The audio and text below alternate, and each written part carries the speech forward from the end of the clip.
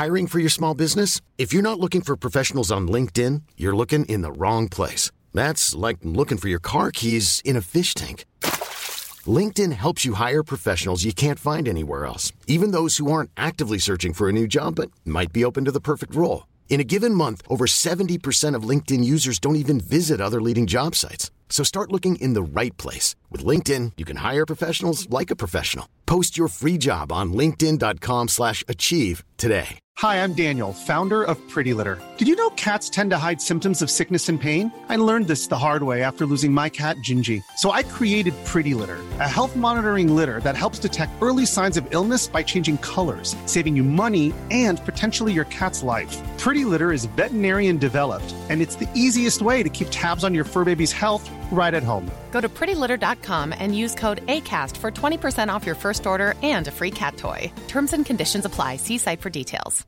Late bloomers tend to have more curiosity. They tend to have more resilience. There's stories and mythology that this country has woven around Black men. What if everything we've been taught is just all wrong? What's worth more than this fear right now? And that rising after failure is part of the glory of being a human being. Listen to deeply personal, insightful, and thought-provoking stories from the world's leading thinkers and doers. Listen and subscribe to The Unmistakable Creative wherever you get your podcasts.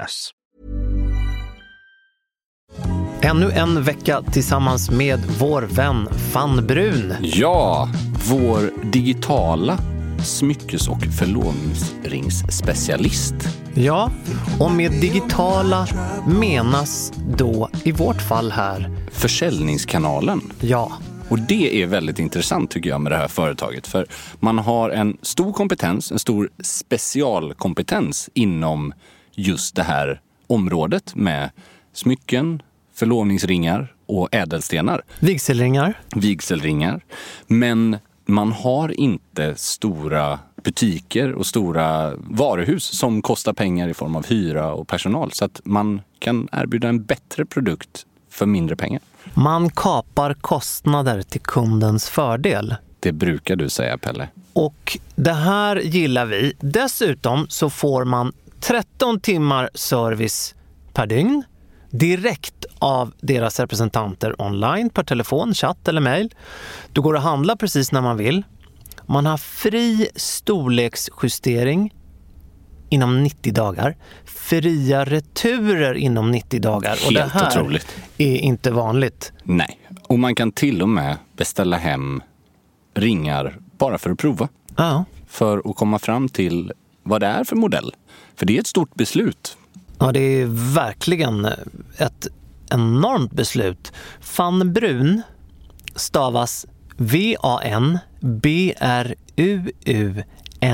Fannybrun.com. Där kan man in och ta såväl inspiration som skarpa beslut kring förlovnings- eller friandet. Det är mycket som är trevligt med Fanny Brun, inte minst att det är en oerhört smakfull hemsida och det gör det ju shoppingen så mycket trevligare. Det är precis som när man går in i en fysisk butik. Man blir ju, det blir mer nöjsamt. Det finns en flärd från Rivieran. Det finns en ganska tydlig koppling där faktiskt som är väldigt intressant med just franska Rivieran. Så är det.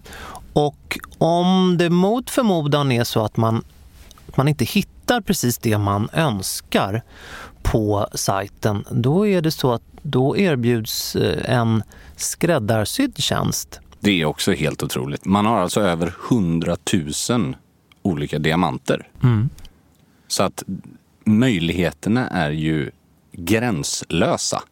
Så är det. Och då säger man helt enkelt hur man vill ha sina smycken eller hur sin kvinna önskar de här smyckena. Vi säger stort tack till Fanny Brun.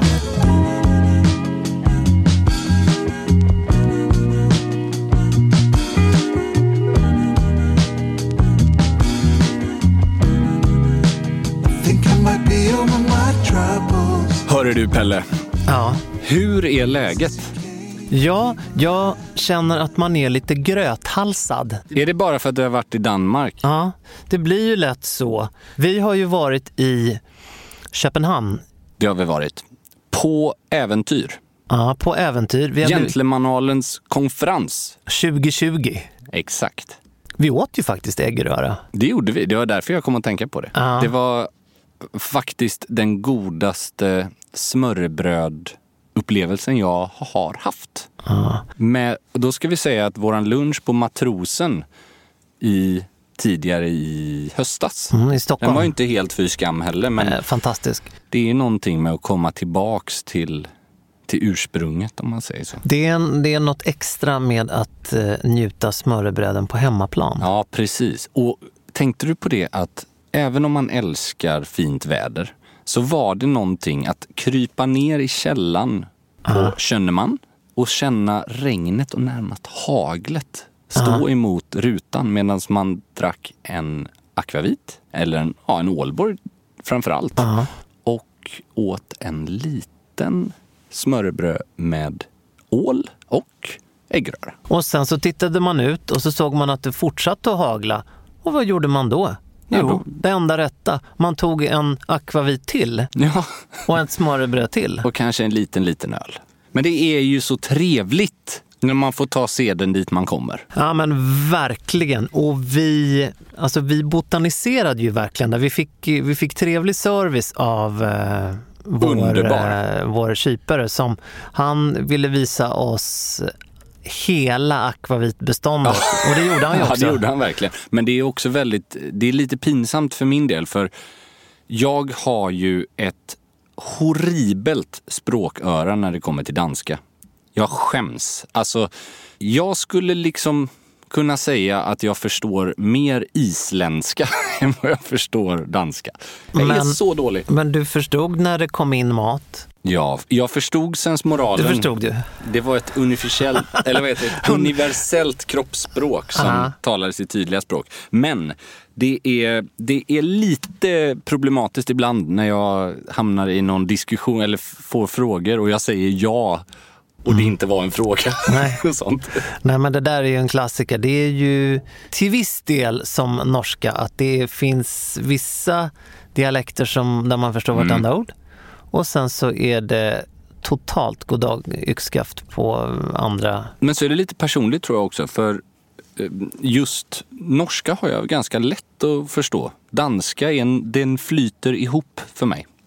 Medan många jag känner tycker, men det där är ju hur enkelt som helst. Det är ju som svenska. Men det krävs ju lite övning. Övning ger färdighet. Precis. Så är det faktiskt. Jag förstod linjeakvavit och så förstod jag Ålborg. Ja, precis. Det behövdes inte så mycket mer.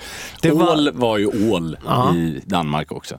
Men det var ju något av det viktigaste också. Att det var faktiskt väldigt länge sedan jag åt det. Och det var väldigt gott. Och det är ju, har man ju förstått, det är ju lite tabu. För att det inte är mycket tabu för att det är utfiskat och så. Men det är tur att jag äter det så sällan då. Så att jag med gott samvete kan känna att den inte dog i onödan, den nålen. Nej, precis. Du har ju en del att hämta hem. Exakt. Och tråla hem. Vi började ju faktiskt dagen ännu tidigare och på annan mysig restaurang. Förra veckan så pratade vi om vårt 100-års... Eller nu, varför säger jag 100-års? 100:e avsnitt. Vårt jubileum. Och då pratade vi om Pontus Fritjof. Och av en händelse så startade vi faktiskt vår resa på Pontus in the Air på Arlanda. Det var grejer, det. Väldigt mysig liten frukostsittning nästan. Ja, det var någon mellanvariant där. Ja. Då vi kickstartade igång lite. Ja, en liten Comté från 2007. Det var gott. Nej, det var perfekt start. Ja, det var faktiskt det. Bara ett glas. Och sen redo för allt Köpenhamn slängde åt vårt håll. Ja, det verkligen var det så. Vi kan ju nästan göra en liten Köpenhamn-guide baserad på de här 24 timmarna vi spenderade i Nordens huvudstad.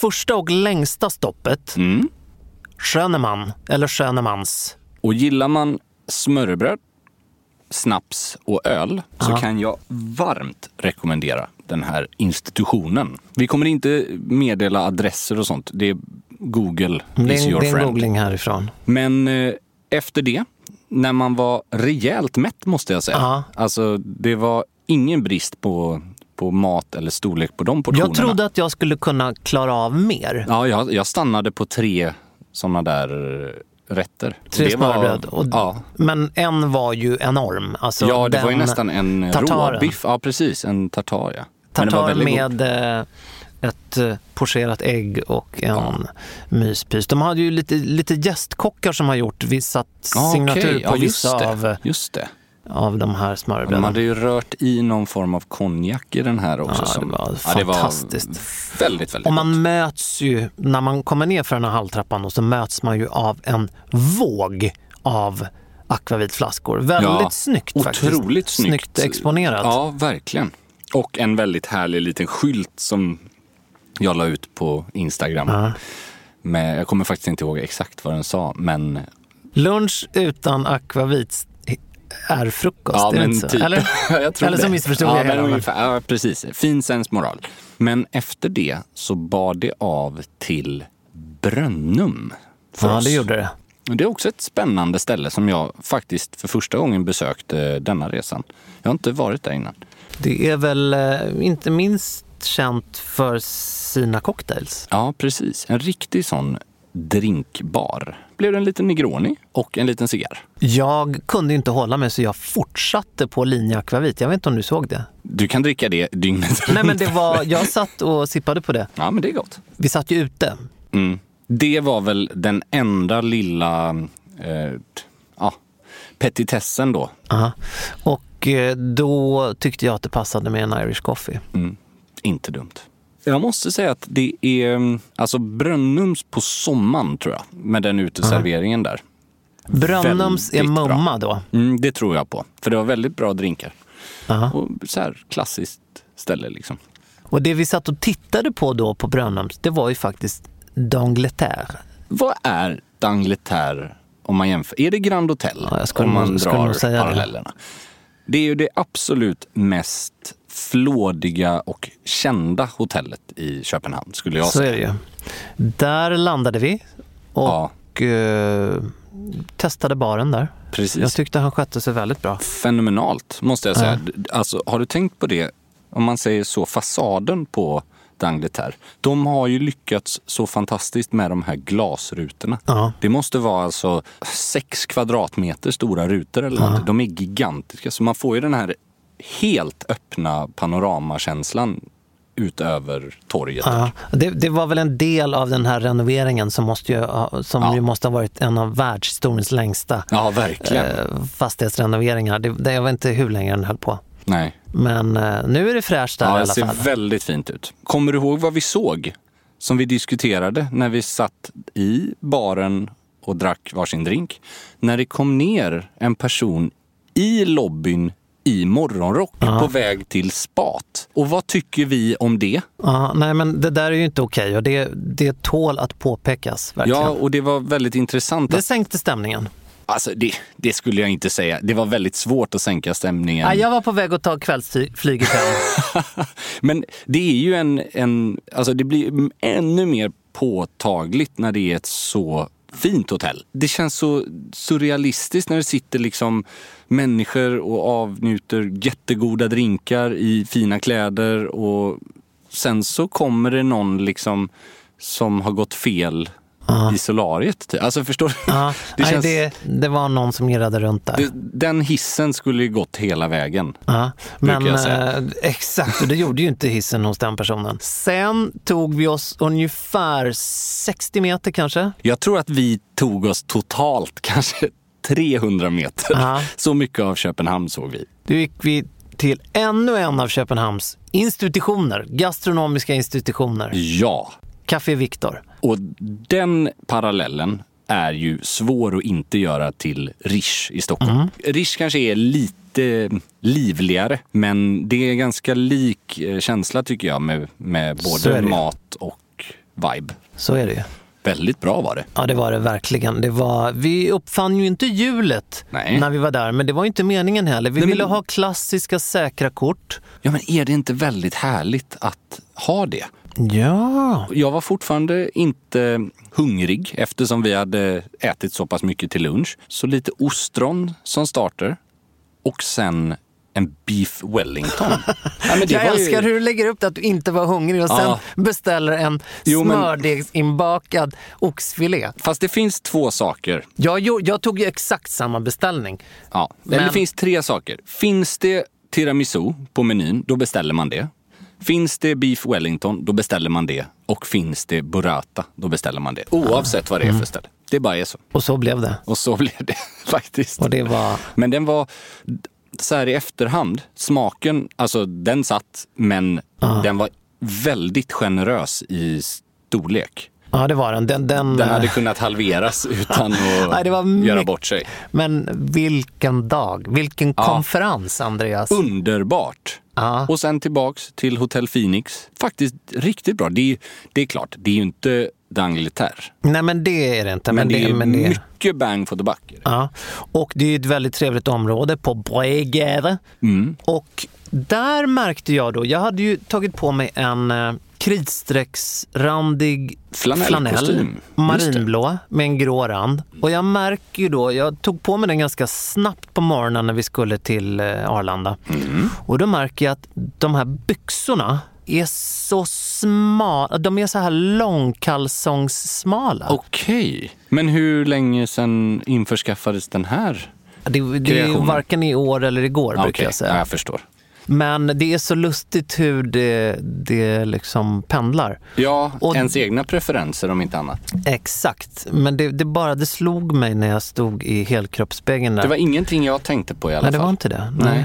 Men däremot hade du en väldigt smakfull outfit i sin helhet. För den var väldigt trevlig. Det tackar jag verkligen för. Precis som du sa, mörkblå kritstrecksrandig flanellkostym. Men ändå med en ganska mjuk konstruktion. Så det var ju inte någon liksom rustning från Savile Row, utan mer en italiensk präglad historia. Det var en Morris Heritage. Faktiskt. Och ett par som jag noterade nya för resan, om jag inte har fel.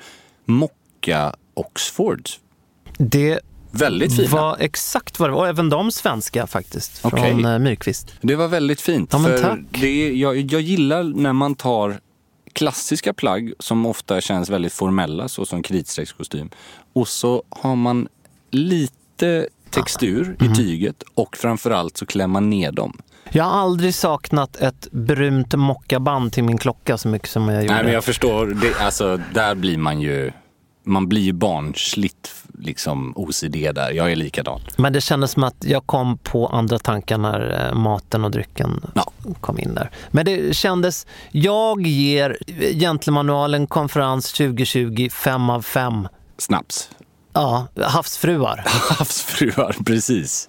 Underbart. Det var väldigt trevligt. Det var faktiskt det. När vi ändå är inne på kritstrecksrandiga kostymer fick ett mejl, eller snarare en fråga rörande anställningsintervju. Det är intressant. Det tycker jag är väldigt intressant. Det är faktiskt flera som har ställt liknande frågor på det här ämnet. Hur ska man tänka när man ska på anställningsintervju? Vad ska man ha på sig? Och det är ju, svaret på den frågan är, hur långt är ett snöre? Ungefär så. Man måste helt enkelt utgå från vad är det för jobb? Man måste göra sin research. Man ska klä sig för jobbet man vill ha. Precis, inte jobbet man hade. Nej. Och jag vill ändå lägga en liten brasklapp. Man ska klä sig för jobbet man vill ha, men inte om 10 år, utan det man ska ha nu. För så är det. Att kliva in som junior i finans- eller bankvärlden och klä sig som om man är partner. Jag har inte jobbat i branschen, men jag känner många som gör det, och det kan bli väldigt dålig stämning. Ja, och naivt.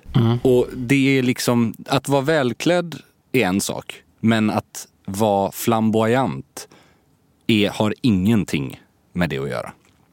Det är liksom, ha en bra kostym, absolut. Ha ett par svarta skor, absolut.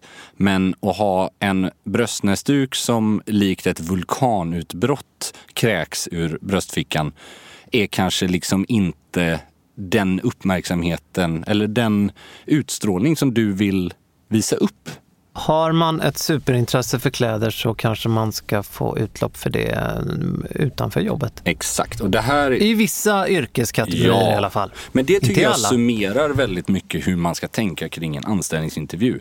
Du ska ha på dig det som ditt yrke kräver eller mår bäst av. Vad du tycker är snyggt och vad du har för personlig stil är helt upp till dig utanför din arbetstid. Ja. I första hand.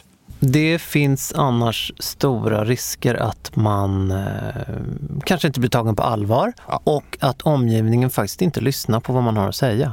Och det är också viktigt att säga, det handlar inte bara om, alltså som många tror att det är alltid bra och bättre att vara överklädd än underklädd. Det handlar om att känna av läget. Vad är det här för typ av kontor? Det finns massa sätt att ta reda på ungefär hur klädkoden brukar se ut. Sen säger jag inte att man måste se ut som en generisk liksom robot i sammanhanget. Det är klart att det finns visst utrymme, men det handlar ju om att visa respekt med din klädsel, men ta inte uppmärksamheten från din kompetens. Nej, för det är inte det är inte kläderna som är det viktiga liksom. Nej, så är det faktiskt. Vi har fått fler frågor. Ja. Här är en som är riktad främst till dig, Andreas. Okay. Hej Gentlemanualen och kanske främst Andreas. Hej. En kanske lite ovanlig fråga kring din utbildning, Andreas. Min dotter som är 20 år har planer på att söka till Borås högskola på samma typ av utbildning som du gick. Okej. Hon har dock några funderingar kring valet att läsa med inriktning mot textilt management som du kanske kan svara på. Skulle du spontant rekommendera denna utbildning 2020? Hur tror du framtidens jobb ser ut om man läser textil och mode? Hur kommer jobben inom mode utvecklas inom 5-10 år? Och hur kommer branschen förändras i takt med att vi går mot hållbarhet och kanske också mer återhållsamhet i vår shopping? Hur ser du på framtiden inom svenskt mode? Och det här är, 5-6 frågor nu. Ja, ska försöka minnas allihopa och göra mitt bästa för att svara på dem. Men man kan väl börja med att säga då att liksom för att summera vad min utbildning och den utbildning jag tror hon syftar till som jag gick, det var textilekonom.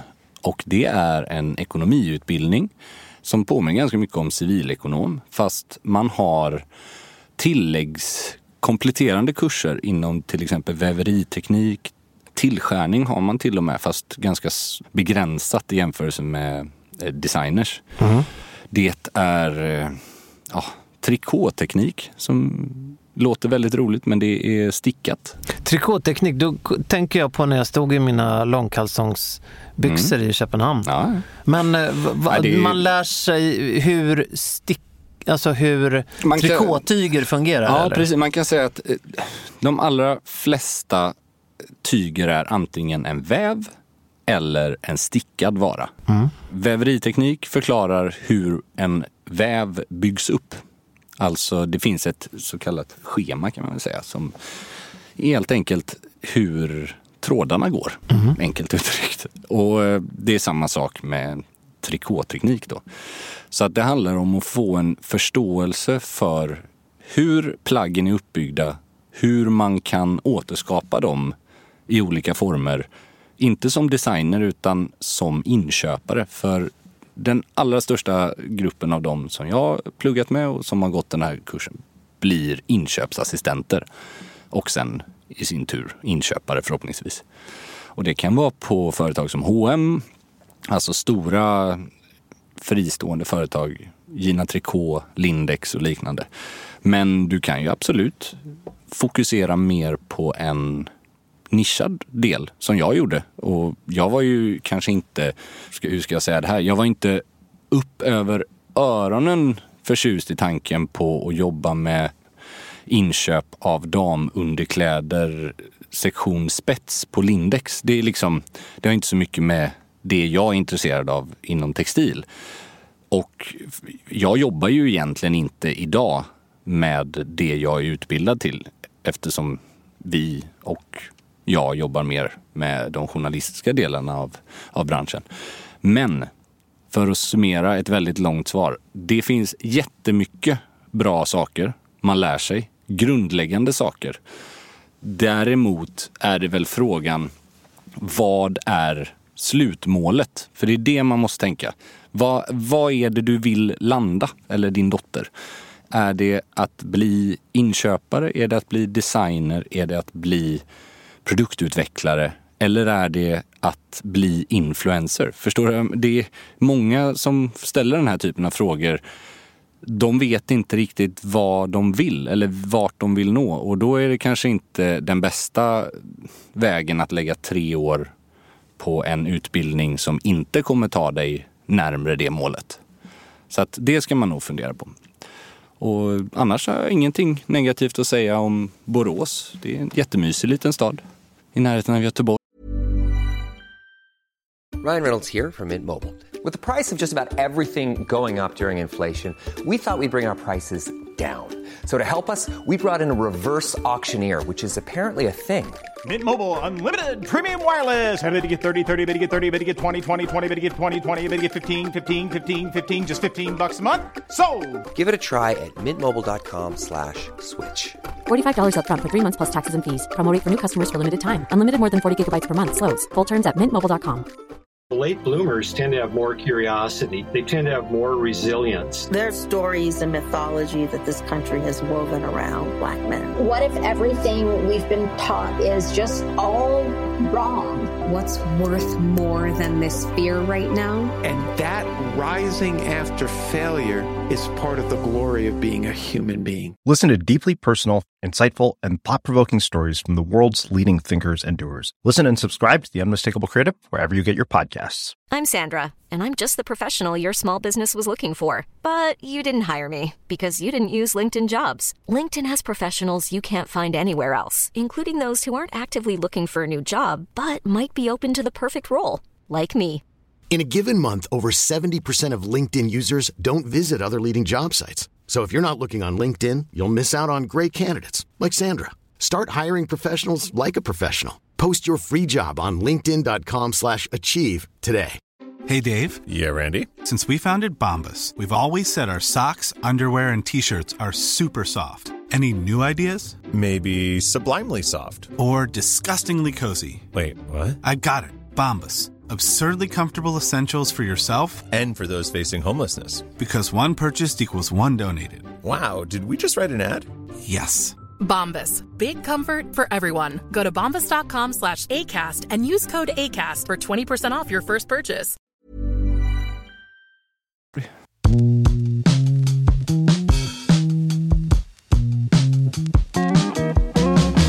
Det var Andreas svar på den frågan. Faktiskt en till fråga här, Andreas, som är riktad till dig. Okay. Hej Pelle och Andreas, först och främst vill jag tacka för er Håll käften bra podd. Ja, vad kul, tack. Tackar. Sen till min fråga, har Andreas något tips på en bra barberare eller herrfrisör i Göteborg? Det har jag. Det har du? Det har jag faktiskt, och det är mycket kortare och lättare svar. Sharpers Barbershop. Mycket trevlig. Alltså framförallt Homan, som jag känner som grundade det här för massa år sedan. Redan alltså flera år innan jag flyttade till Stockholm så hade vi kontakt. Och det är liksom, det är den här klassiska barberaren, fast jag tycker inte heller att det blir lajvande. Förstår du vad jag menar? Det är inte så här whiskys och ja, det kan bli liksom nästan för stereotypt i vissa fall. Det är naturligt och äkta, låter det som. Ja, det är extremt äkta, och de har ju faktiskt utvecklats på ett väldigt imponerande sätt. De har öppnat, sen de då första lådan de hade var i Linnéstan, så har de nog öppnat 3 eller 4 stycken. Oj. Så att de har verkligen liksom hittat kunder i Göteborg med omnejd. Så det kan jag varmt rekommendera. Framförallt för skägg och för liksom den typen av grejer. Men jättebra frisör också. Den här lyssnaren avslutar med frågan: och vad tycker ni om att ta med sig en bild till frisören? Om man har sett en frisyr på Instagram eller tagit kort på någon i en bok eller tidning som man gillar och skulle vilja ha själv. Vad säger du där, Andreas? Jag vet ju, när jag hade frisyr så att säga, så vet jag. Ja, tanken är ju god. Problemet är ju bara att man har ju väldigt olika förutsättningar och hårtyp ofta. Och om man har olika hårlinje är en sak. Har man framförallt olika hårkvalitet så kommer ju slutresultatet, om de försöker klippa mig, någon som har Paolo Maldini liksom, då kommer jag se ut som en pudel ungefär. Jag kan inte ha det. Det är liksom, men däremot om man hittar en person eller en frisyr som har liknande förutsättningar, då tror jag att det finns goda möjligheter för att illustrera vad man menar. Jag skulle vilja säga att det ligger ju väldigt mycket ansvar hos själva frisören. Ja. Så kan man ju som kund ha med sig många bilder som helst. Men att det sen ligger i frisörens ansvar att säga att det där var en spännande idé, men lägg ner den här bilden igen, för ditt hår och det kommer inte bli ditt hårfäste funkar inte riktigt. Precis. Jag minns när jag var i knappt tonåren, tog med mig en bild på, han hette väl Ivan Drago. Jajamensan. Dolph Lundgren. Han hade ju en riktigt skön helikopterplatta. Liksom. Den var ju... Det vill jag ha. Jag minns inte om jag visade bilden eller om jag bara tyckte att det var för pinsamt. Eller så visade jag den och så har jag förträngt vad frisören sen sa att men glöm det där. Nej, men jag hade också någon sån liksom i unga tonåren eller till och med mellanstadiet eller högstadiet där man ville se ut som någon från Backstreet Boys. För alla tjejer ville ju ha dem. Det var ju bara att det var ju liksom, det var inte ens nära liksom. Alltså, man får ju nog förstå det, att gå till en frisör som är erkänt duktig, som du litar på, och så låt den personen komma med feedback på vad som skulle kunna vara fint. Det är en chansning, men det är ofta de som har bäst koll på vad man passar i. Alla passar inte i alla frisyrer, så är det bara. Så är det. Men är man osäker så tycker jag definitivt man kan alltid ta med sig en bild eller visa en bild. Ja, absolut. Och det är faktiskt samma sak med kläder. Många frågar mig om man kan ta med en bild på någon annan som har en kostym på sig för att ha som referens till sin skräddare. Oavsett om det är made to measure eller om det är ändringsskrädderi. Men det är lite samma sak, att om du ser en bild på en fotomodell eller på en person som har liksom en helt annan kroppshållning, då spelar det ingen roll om du går till samma skräddare som de använder. För att det kommer bli så bra det kan bli kanske, men det kommer inte bli likadant. För alltså, hemskt att säga, men om den personen väger 73 kilo och är smal som en pinne och man själv är liksom något mer korpulent, det är lite svårt. Man kan dölja den typen av saker, men man kan inte liksom ta bort 30 kilo. Är du med? Ja, jag är med. Man får acceptera de förutsättningar man har eller göra det bästa. Det där tycker jag är någonting som man lär sig med tiden. Att sno stilen, det är det sista man ska göra. Men att däremot inspireras. Absolut. Och att ta och lyssna på rätt människor, att nej, men nu är du på rätt väg, men den där, lägg bort, tänk inte ens åt det hållet liksom, för att det där är inte du och det är inte din kropp, men det där är ju perfekt, och känner man sig osäker så är det, då frågar man. Och sen också faktiskt, alltså det kanske kan låta väldigt kontroversiellt, jag är medveten om att alla inte kan uppnå ett resultat genom att göra det här, men det är en betydligt bättre investering att köpa ett gymkort än att köpa en skräddarsydd kostym. För ofta så kommer du kunna uppnå väldigt mycket mer genom att ha en bra hållning och en midja som är smalare än axlarna, om man säger så. Och det behöver inte innebära att man ska bli fitness eller bodybuilder eller supersmal. Det handlar bara om proportioner och att vara hälsosam och ha en bra grund. Liksom. En fråga till här, och det här är en väldigt, väldigt representativ, en fråga som representerar det är en väldigt vanlig fråga. Ja. Det här är en lyssnare. Han vill köpa en klocka och den får inte kosta för mycket. Nej. Han vill ha en så kallad Pepsi-krans, alltså en blå och röd vridring. Och sen ska det vara den ska vara av dykarmodell. Ja. och den ska då ha en stållänk. Och i detta fallet så har han kikat på en Seiko XKX. Nej, men det är precis det jag hade tänkt att föreslå faktiskt. Seiko Nu hade jag nästan kunnat ta det som ironiskt här. Nej, på riktigt. Det är ju inte så många alternativ. Det finns ett par som har Pepsi-krans, men om man vill åt prisvärda klockor som är då mekaniska till ett med hög kvalitet sett till pris, så är ju Seiko fantastiska, japanska. För att budgeten ska ligga mellan...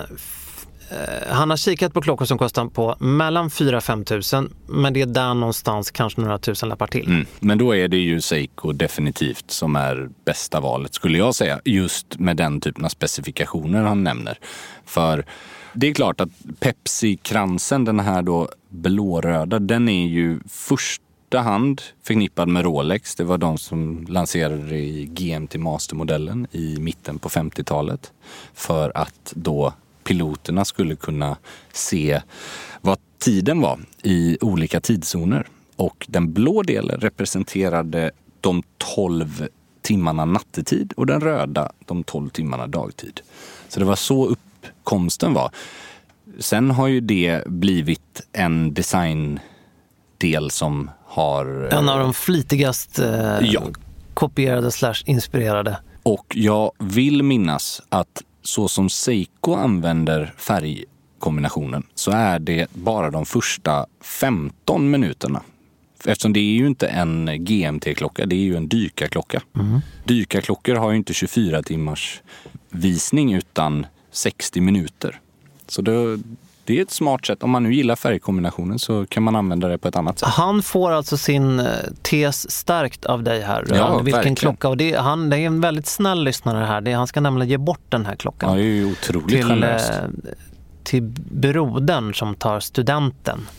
Och som hittills har Gant och Daniel Wellington. Ja, men det blir väl ett kul steg upp rent mekaniskt. På klockstegen? Ja, precis. I den prisklassen skulle jag ge något annat tips som inte är vintage. För det är alltid bäst med vintage i den prisklassen i regel. Man får mer för pengarna. Men det är lite svårt att ge ett konkret tips eftersom det varierar från fall till fall. Men jag vet inte om du har sett dem, Pelle. Jag tycker ju att Corniche som har tagit fram, de har ju funnits ett bra tag och gjort stilrena klockor som ser ut att kosta ganska mycket mer än vad de kostar. Med kvartsverk, väldigt så här enkla, klassiska. Men de har lanserat en kronograf som är en hybrid. Som är en kvartshybrid. Som jag frågar mig inte exakt hur tekniken funkar, men den är väldigt intressant. 2 register, 39 millimeter. Och de har såna här, för det tänkte jag faktiskt på, de har såna quick switch. Det är bra, så man kan band. Justera länken själv. Ja, eller de här läderbanden också som de säljer. Så att man kan, det är supersmidigt att byta. Och finns med guldpläterat, stål, svart, tavla. Det finns massa olika. Nu får du rätta mig om jag har fel här, men jag tänker att om eller när han har möjlighet att kanske gå upp lite i pris så tänker jag Pepsi-krans, då tänker jag Tudor. Ja, just det. De lanserade ju faktiskt en Pepsi. Som blev väldigt lyckad tycker jag. Och som är en GMT. Ja, den kommer jag att tänka på. Men där är han inte riktigt budgetmässigt. Nej. Men om man som lyssnar kanske har en lite annorlunda plånbok men inte är uppe i Rolex. Men då ska man nog sätta upp sig på den listan, för jag för mig att den klockan blev väldigt väl mottagen när den lanserades. Ja, den fick väldigt mycket uppmärksamhet. Jag för mig att det är en liten väntlista på den klockan hos många återförsäljare. Den är inte helt olik GMT. De är dessutom släkt också. Det är ju det. Alltså, någonstans så kan jag tycka att det är okej när företagen ägs av samma stiftelse. Absolut. Den heter ju Black Bay. Ja, precis. Det är ju också historiskt sett. Man får inte glömma det. Tudor var ju faktiskt Rolex experiment, alltså försökskanin i många fall. Man använde exakt samma boetter, plexiglas, länkar. Egentligen exakt samma klocka bortsett från en sak, och det var att Rolex hade inhouseverk och Tudor hade då externt sourcade verk så som ETA och liknande. Men det är ju fortfarande jättefina verk. Idag så är ju skillnaden lite större än vad den var på 60, 70, 80-talet liksom. Men det finns ju en väldigt, väldigt nära relation som går långt tillbaks. Det så gör det, det är verkligen. konstigt. Det här är nu ingen fråga som följer här nu, men eller var det en fråga? Det var nog en fråga. Det men var en fråga. Vi ville nog lyfta... Det var du som hade den, va? Ja, precis. Ska vi ta frågan eller ska vi... Ja, men vi kan ta frågan i sin helhet. Att vi fick en fråga vad vi tyckte om den nya Colab-klockan Alyx X Audemars Piguet. Det här är ju en... Ja, vi har ju varit inne och nosat på det här ämnet när vi pratade Virgil Abloh och Ed Sheeran och liksom specialdesignade versioner av Patex och APS och liknande. Här har då Alyx gjort en version av Royal Oak där man har liksom skalat av hela klockan. Men är det ett collab? Nej, det är faktiskt möjligt att det skulle förvåna mig om, om Audemars Piguet har gett sitt godkännande till det här. Nej, jag tror inte att det är ett collab.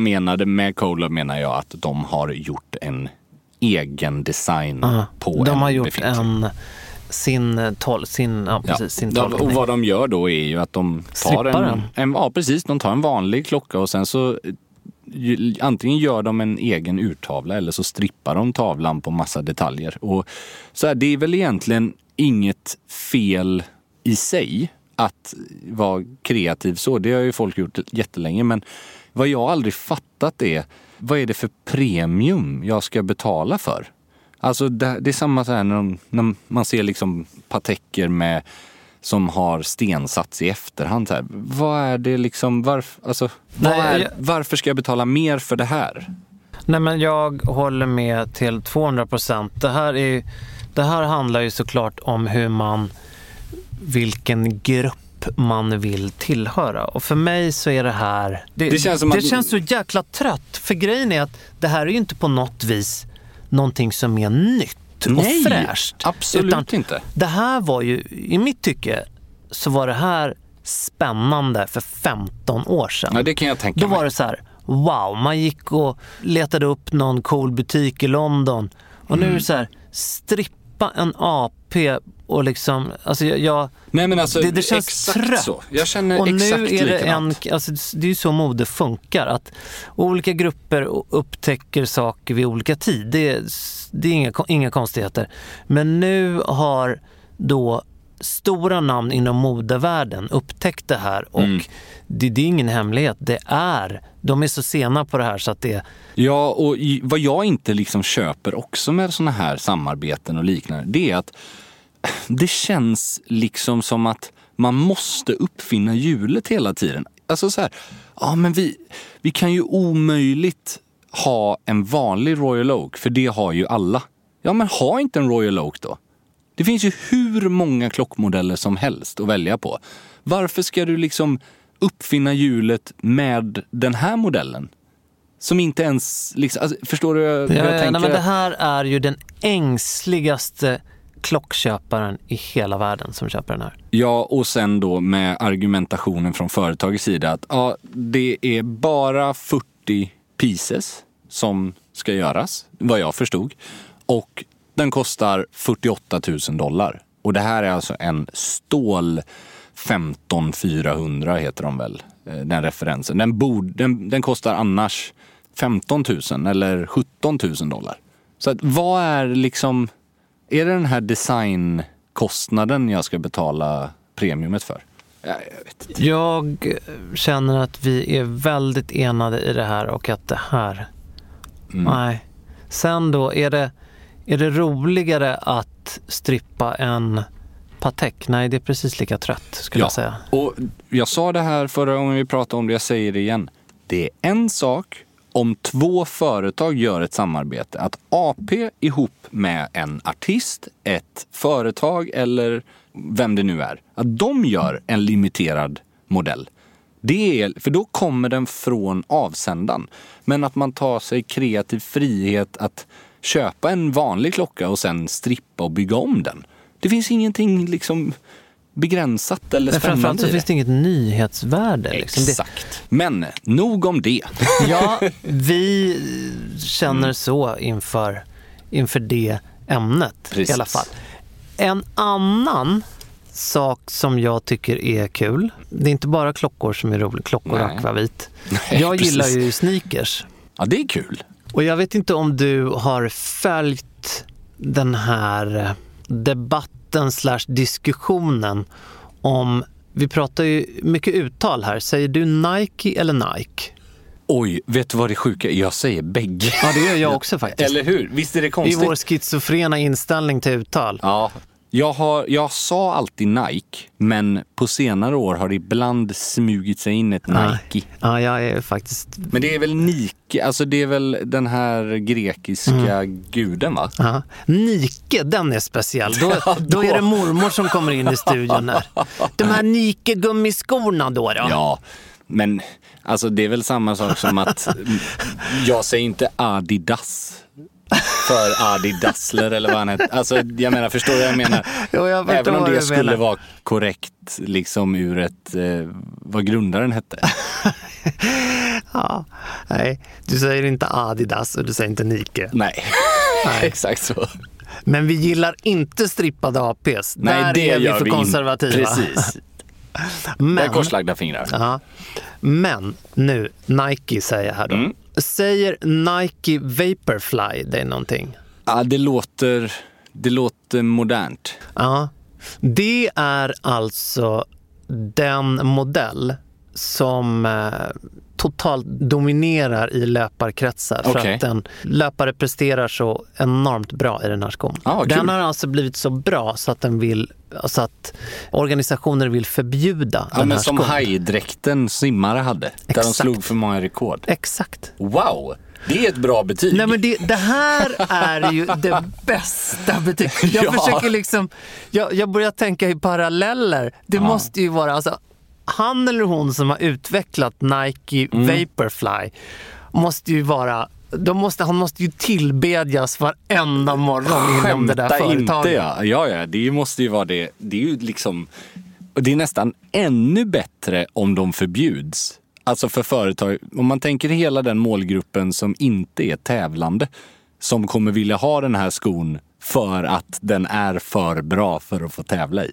Alltså han som sprang maraton under 2 timmar nyligen, han hade ju givetvis ett par Nike Vaporfly. Men då var det en edition som var en prototyp. Vilket man då tydligen inte får ha. Man får bara ha modeller som har funnits på marknaden i minst 4 månader. För att det då på något vis ska vara jämlikt och rättvist. Och sulorna, om jag har förstått rätt, får inte vara tjockare än 4 centimeter. Wow. För annars så ska de då förbjudas. Det blir inga Buffalo-skor i maratonspåret. Men det är ju snudd på, för de här sulorna är ju väldigt tjocka alltså. Och Vaporfly, om jag då uttalar det rätt, så känner jag mig som 300 år gammal. Nike Vaporfly har då ägt alla pallplatser i maraton. Shit, vad liksom den senaste. Jag tycker det där är så kul. Ja, det måste ju ligga någonting. Antingen har de ju varit genier kring vilka löpare de har satt skorna på. Men är det inte det så är de ju, det är svårt att ignorera. Jag tycker att det är fascinerande, och det är ju någonstans det bästa betyg i en sån. Nej, men den där kavajen från Cucinelli, den får du inte ha. Du är för snygg. Du är för snygg. Innan så går du ut härifrån. Ge någon annan en chans, för fan. Och ge någon annan chans. Slagen får inte vara så där himla. De får inte ligga så där snyggt. Alltså, du vet, du får liksom löneförhöjning utan att be om det, om du har på dig den där. Nej, du kan inte ha såna där skor. Det går inte. Det är förargelseväckande beteende. Ja, det är sjukt intressant. Jag vill veta allt om Nike Vaporfly och framförallt mannen eller teamet som är bakom. De är ju fulsnygga för att nästan med betoning. Fokus på ful. Ja, faktiskt. Men vad, alltså det är väl ett litet pris att betala för att vinna maraton. Ja, men man tycker det också. Man knappt behöva träna om jag köper på sådana. Nej, det är en reflektion. Ja, väldigt intressant faktiskt. Vi har ju några såna här... vi får ju se när vi ska släppa vårt uttalslexikon med vår app. Där vi har Nike, där vi har 3 olika alternativ på varje. Ja. Jag funderar på vem jag hade velat ha som uppläsare. Ja, men det måste det inte vara du och jag då? Nej. Vi ska ha en tredje person som läser våra tolkningar. Ja, för jag hade ju älskat att få höra Bengt Magnusson uttala liksom komplicerade klocknamn med sin grov kalibria. Ett glas krog. Ska du ha ett glas krog eller ett glas kryg eller ett glas krug? Till din entrecote eller till din entrecote eller till din entrecote. Ja, det här är bra. Det här är sjukt bra. Jag heter Mikael Persbrandt och jag har på mig ett par Nike Vaporfly. Hej, jag heter Micke Persbrandt och jag bär ett par Nike Vaporfly. Det kan vara... Vi är inne i liksom fashion tech nu. Med den här jag gillar vad vi rör oss. Appen. I App Store inom kort. Vi får se. Jag tror nästan vi rundar av där. Så går vi hem och skissar på den här affärsplanen. Det blir mysigt. Men om en vecka, då blir det mysigt i den här studion igen. Ja, det blir det absolut. Tack för att ni har lyssnat. Så syns vi snart. Det gör vi. Hej, hej, hej.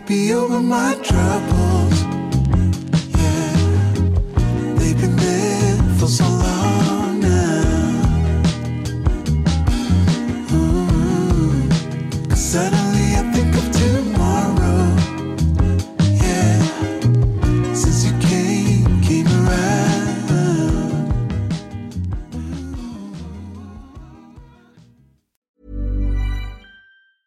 Late bloomers tend to have more curiosity. They tend to have more resilience. There are stories and mythology that this country has woven around Black men. What if everything we've been taught is just all wrong? What's worth more than this fear right now? And that rising after failure is part of the glory of being a human being. Listen to deeply personal, insightful, and thought-provoking stories from the world's leading thinkers and doers. Listen and subscribe to The Unmistakable Creative wherever you get your podcasts. Ever catch yourself eating the same flavorless dinner 3 days in a row? Dreaming of something better? Well, HelloFresh is your guilt-free dream come true, baby. It's me, Keke Palmer. Let's wake up those taste buds with hot, juicy pecan-crusted chicken or garlic butter shrimp scampi. Hello Fresh. Stop dreaming of all the delicious possibilities and dig in at HelloFresh.com. Let's get this dinner party started. Even when we're on a budget, we still deserve nice things.